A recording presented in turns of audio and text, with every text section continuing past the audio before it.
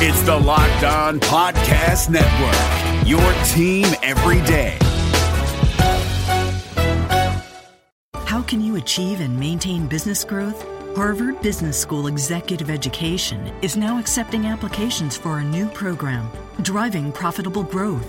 Taking place in Boston from October 25th through the 28th, this program focuses on business expansion and organizational growth strategies that can lead your company into the future. Learn more about this 3-day program for senior leaders by visiting hbs.me/growth. That's hbs.me/growth. You are Locked On Celtics, your daily Celtics podcast, part of the Locked On Podcast Network, your team every day.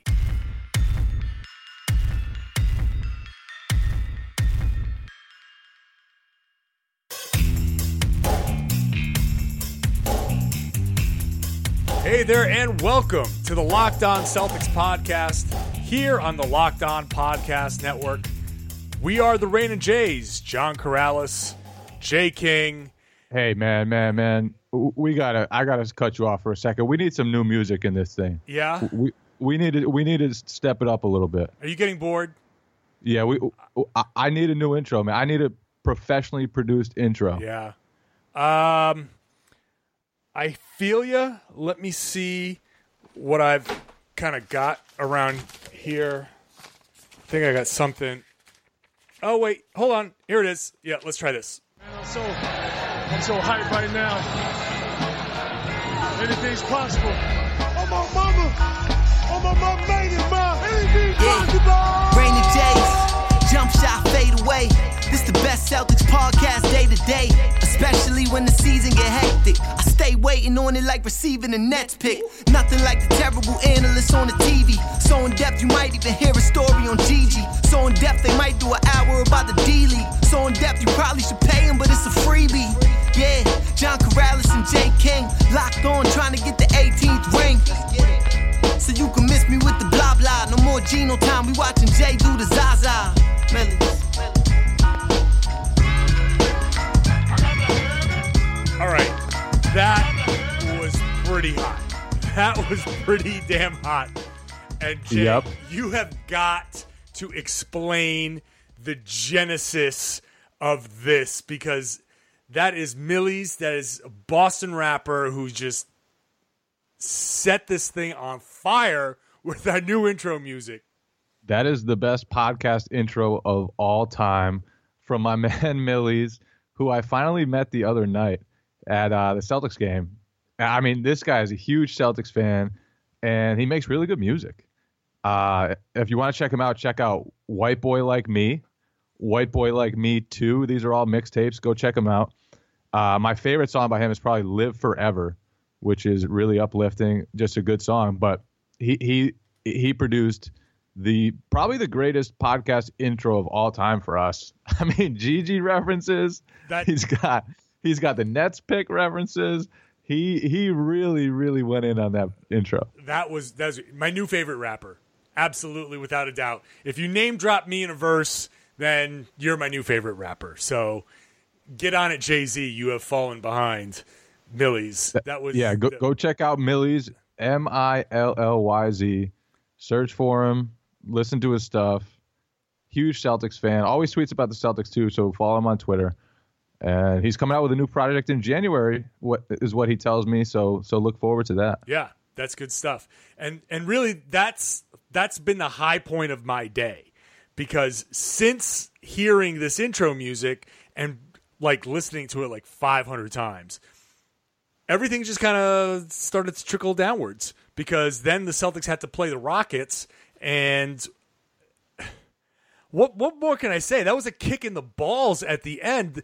Al Horford had a layup to win this game, and he just blew a layup. And the Celtics lose to the Rockets 107-106 in a wild finish. And I guess we start from the end and work our way backwards, because a lot of things happened in the end. You had Horford blowing the layup. You had an Avery Bradley 3, which that was a 3. I don't know how that was overturned, but that Avery Bradley shot was a 3. Yeah, it looked like there was probably a little space, but it was so close. And if the refs had called it the other way around, I'm sure they would have stuck with the 3-point call. But because they went with the 2 initially, they kept it that way. And man, and to be fair, the Celtics, they lost it in that stretch earlier in the fourth quarter when they fouled Harden a ton, when Isaiah Thomas threw the ball out of bounds, when Jonas Jerebko went to hand it off to Isaiah and just gave it to the wrong team. So they really lost it earlier in the fourth quarter. Like, obviously, in a 1-point game, you want that 1 point really, really badly. But, I mean, it was a miracle. They even had a chance because Smart drew the flagrant 1 foul on James Harden when Harden had the ball and a 3-point lead with 16.2 seconds left. That was crazy. Ridiculous turn of events. Like, that last 20 seconds was crazy. Avery Bradley misses a defensive rebound and like bobbles it, loses it. Smart draws a flagrant foul. Hits 2 free throws. Isaiah Thomas missed a layup first. He'll kind of get off the hook for that one because they got another chance. And then Horford missed a layup. Like, that was just a crazy sequence. The rebound that went right through Bradley's hands and the Isaiah Thomas missed layup are 2 things that will end up being forgotten in all of this. Because, the Harden flagrant 1, at first I thought, well, maybe Smart was selling it. I saw the elbow go up, but I didn't realize how it was flagrant. It was intentional. He brought that arm up, definitely. So in today's NBA, that I can see that's a definite flagrant 1. In that situation, and then Smart, who has been struggling from the line all year, calmly makes both free throws. So that puts the Celtics in a position to need 1 basket to win this game, and they had 2 chances at that basket. I don't know what more you can ask. It's so many things. They had 2 all-stars with shots they would make. Isaiah's, I'd say, probably 7 times out of 10. Horford's 9.99999 times out of 10. Yeah. And sometimes it just doesn't go your way. They did, though. Like, after a masterful third quarter, the Celtics were unbelievable in the third quarter. They didn't foul the Rockets at all. The only free throw Harden got in that third quarter was a technical foul free throw. They held the Rockets to 1 out of 10 3-point shooting in that quarter. They won that quarter 35-19. That might have been the best quarter the Celtics have played all season. And to lose after that was really disappointing because it looked like the Celtics were lined up for their first really good win of the regular season. And then it just slipped away late in the fourth, and then it slipped away again when Horford missed that layup. So really, really a frustrating loss, but I thought the Celtics did a lot of promising things, beginning with the stretch right out of the gates in the third quarter with that new starting lineup with Jonas Jerebko in for Amir Johnson. Yeah, that was an interesting thing. Totally caught me by surprise that Jerebko would get the start. I guess the question now is that a long-term thing, or was this just because of the matchups? I want to think this is because of the matchups. We just said yesterday that the starting lineups have been really good for the Celtics. I want to say that this is just because Houston is a little bit of a different animal, and that having Jerebko to space the floor was a better option early on. And then this way you could bring Amir in for Horford and keep that rim protection. This goes back to the discussion we were having in the preseason where we thought Amir might be coming off the bench and there to protect the rim and just kind of be that defensive presence. Ultimately, he only played like 5 minutes tonight. He barely played. He didn't play in the second quarter, and like you said, or the second half rather. And like you said, the big question moving forward is, do they keep that? Because the starting lineup with Amir Johnson in it, as many kind of concerns as people have had about his game, the starting lineup with him in it has been a powerhouse. They've outscored other teams by 11.2 points per 100 possessions, have really gone off to a lot of good starts. But they might be better with Jerebko. And with Jerebko in there to space the floor and Horford, all of a sudden you have a ton of shooting in that first unit. You got 5 legitimate 3-point threats. Isaiah Thomas going to the hoop. So maybe the starting lineup is better with Jonas Jerebko. I don't know. They had a huge start to the second half. They outscored the Houston 26-14 before Brad Stevens went to his first sub. So, yeah, that was a surprise to me that Stevens changed his lineup. He doesn't normally change his starting lineup due to matchups. So maybe it is something that we'll see more often.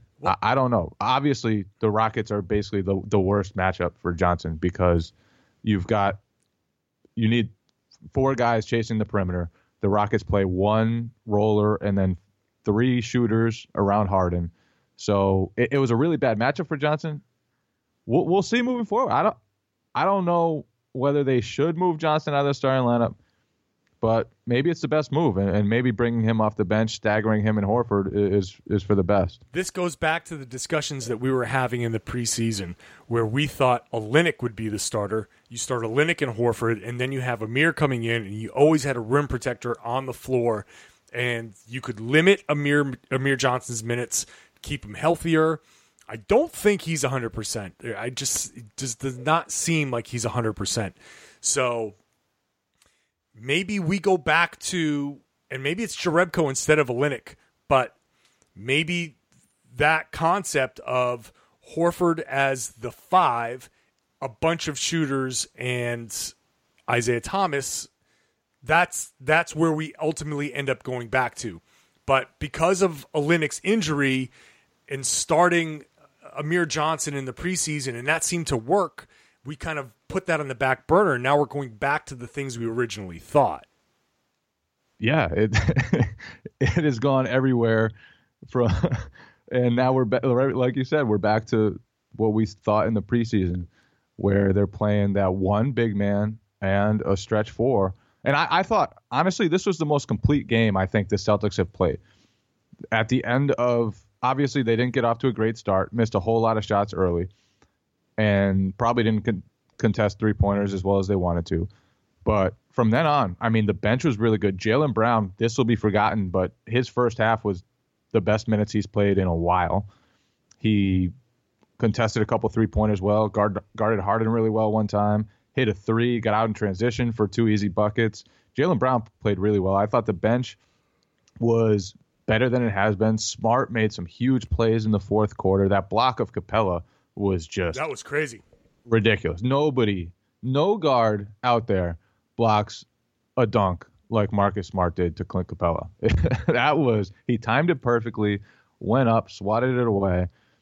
That was a huge play. Smart made some really great plays. He had a monster fourth quarter, but ultimately it didn't work out for him. But I thought from the standpoint of sustaining their play for most of the game, this was the best the Celtics have played, and especially the best they've played against a good team, with maybe the exception of that San Antonio Spurs game, where I thought their offense was really, really good the entire game. And they just had maybe one stretch in that San Antonio game, the second quarter, where they were bad. And the rest of it, I thought they executed really well. But, yeah, I mean, just a tough loss. But honestly, I think it was really promising the way that they played and the way that they defended and the way that they guarded the arc. And, you know, Harden is a superstar. Harden, he got to the line so much. And it's so frustrating to watch him because you know he's going to throw his arms into you and draw the contact and get to the line, even when there's not much contact, and really the defender can't do much about it.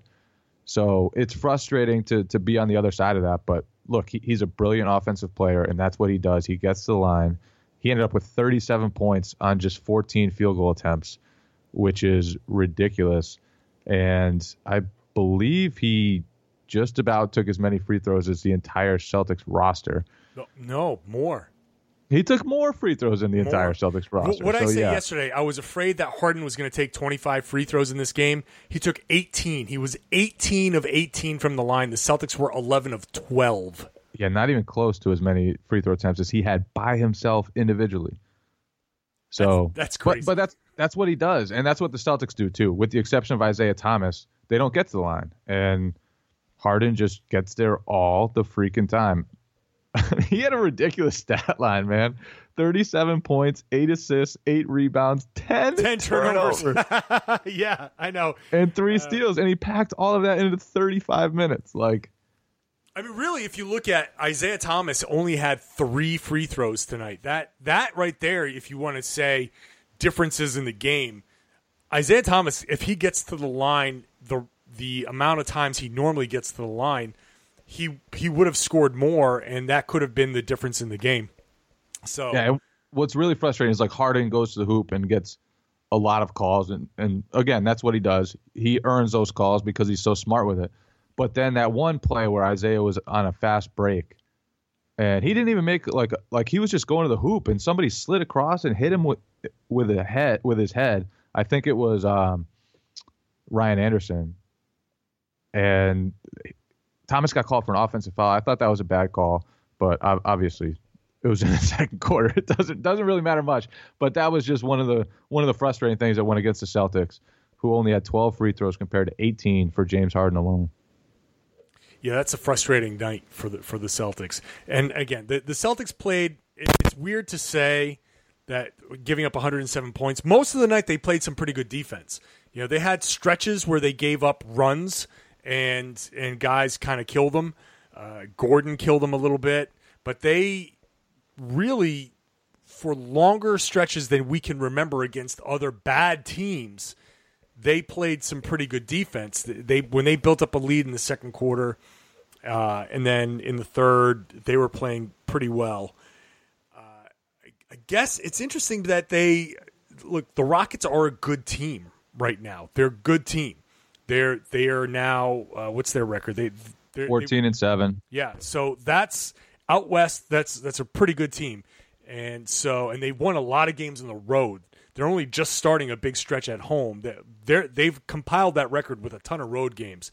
So this isn't the worst loss. When you go back and you look at things, when you see the L on this game, it's not going to be the most surprising loss. It's just how it happened and these little things, the ball just not bouncing the right way and guys not making plays they'd normally make.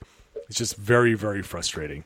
So I don't know. What do you do at the end of this? Do you chalk things up? I mean, I've seen people like kind of overreacting and, just going to saying the things that you said you were tweeted at you, like this one tweet with the Rain and Jays hashtag from Ronaldo Oreo. I hate this team so much we are stuck in purgatory with a bunch of B players. It's almost like Felger wrote that comment. Shout out to Ronaldo Oreo, man. Just take it easy, man. Deep breaths. The Celtics went into Houston, played a really good game, and had one of the best teams in the Western Conference. Really, they should have won the game. And without a few errors in the fourth quarter, the Celtics go away with their best win of the season. So take a deep breath. The Celtics took a step forward tonight. They progressed, and they were closer to the team I think a lot of us thought they would be at the beginning of the season. So they forced 17 turnovers, contested the three-point arc really well. I think this was a promising game despite the loss. So do you feel better about the team after this loss than you do after the prior 2 wins? Yeah, but look, I'm not trying to overreact to a single game either way, but the Celtics absolutely played better against the Rockets than they did in either of the wins against the Kings and the 76ers. So, I think, honestly, that was the most complete game they've played in a while. So everybody take it easy. Everybody be cool. They were right there. And James Harden made a lot of plays down the stretch. Celtics made a couple of bad turnovers, and that's what happened. Al Horford missed a layup. So that's that. Don't overreact, guys. It's okay. Although the schedule coming up is tough. I will say that. So that's another reason why this one hurts a little bit, because after Orlando on Wednesday, the schedule turns vicious. Yeah. And now here's a question that Isaiah Thomas looked kind of hobbled from time to time in that game. And I don't know if there was just something if that's something that's serious or not serious. I mean, obviously he played and he finished, but there were times where he wasn't looking 100%. So I'm kind of curious to see how that's going to play out. I don't know if you noticed that. I didn't see that too much. I thought he got to the hoop, and I mean that last possession before they fought for the rebound and got another chance. He got to the hoop, just barely missed the layup. So I didn't see too much of that. Maybe I just missed it. I thought he really got to the hoop pretty well, especially in the third quarter. Well, we'll see. I'm just kind of curious if that's something that while he was warm and the adrenaline was going, I don't know if it's going to be one of those things that kind of tightens up overnight. So just something, maybe nothing. Maybe I'm overreacting, but we'll see. Look, the Celtics had their opportunities. I think a lot of their shots early in the game were kind of rimming in and out. I felt like most of their misses in the first half were halfway down. So as much as we're kind of stuck on the things that happened at the end, I think some things in the beginning of the game could have gone a little bit differently to change things. They didn't. The Celtics lost. Okay, so we try to move on. Hey, before we do, though, one more positive. The Rockets, who entered the night as the fourth best offensive rebounding team, only 7 offensive rebounds. Yeah, I was just going to point out the rebounding thing. Really a pretty good performance from the Celtics, all things considered. All things considered, they did all right. Look, they got 27 assists on their 42 baskets. They passed the ball well. They didn't have a lot of turnovers. They forced a bunch of turnovers. They didn't get crushed on the boards. They shot okay. They did okay. They did okay. It's just in the end, Houston did just enough, and the Celtics missed easy opportunities. That hurts. Missing a layup after Horford missed the layup. I was laying flat on my back on the floor for a solid 30 seconds, just in shock. But after, damn it, Al, you almost killed Corrales. Almost, man, almost. But Al Horford is just good at basketball, and sometimes shit happens. So try to remain positive. Maybe the best game I ever played was during a summer league going into my senior year of high school. I probably had like 40, absolutely killed one of the best teams in my region, and literally missed a wide open freaking layup at the buzzer that would have won, and we lost by 1. It was a pure Horford, man. It was the exact same thing. Like you go in, you see it, it's wide open. There's no one in your way. You're gonna be the hero. You look up, you lay it up, and boom, it falls off. Doesn't go in. Brutal. Tough. All right. Well, on that horrible moment in Jay King's basketball career, I think that's a good time to end the show. Let's just end it right there on this crushing defeat and this crushing memory that triggered Jay into this worst moment of his basketball career after the best game of his career. You can't take those 40 away from me, though. Awesome. Hey, thanks, guys, for subscribing. If you're not a subscriber, please do so. Rate us 5 stars. We love the 5-star ratings. That helps us out. That gets the word out. Listen to this Locked On Podcast Network, Locked On NBA, Locked On Fantasy, Locked On Magic. We got them coming up. Locked On Spurs, a couple of great shows. Check them out. And that's it. Hey, thanks, Millies, for the fire podcast open. That's just going to be how we open the show from now on. Millies, that is, I listened to that like 100 times today. Thanks, Millies, for that. I mean, that was, I'm just going to listen to that over and over. That's on a loop for me for a little while. So thanks to him for that open. Hope you guys like it. Hope you guys enjoy the show. Thanks for listening. This is the Locked On Celtics podcast. We are part of the Locked On Podcast Network. Yeah, Jay King and John Corrales, Locked On Celtics, Millies.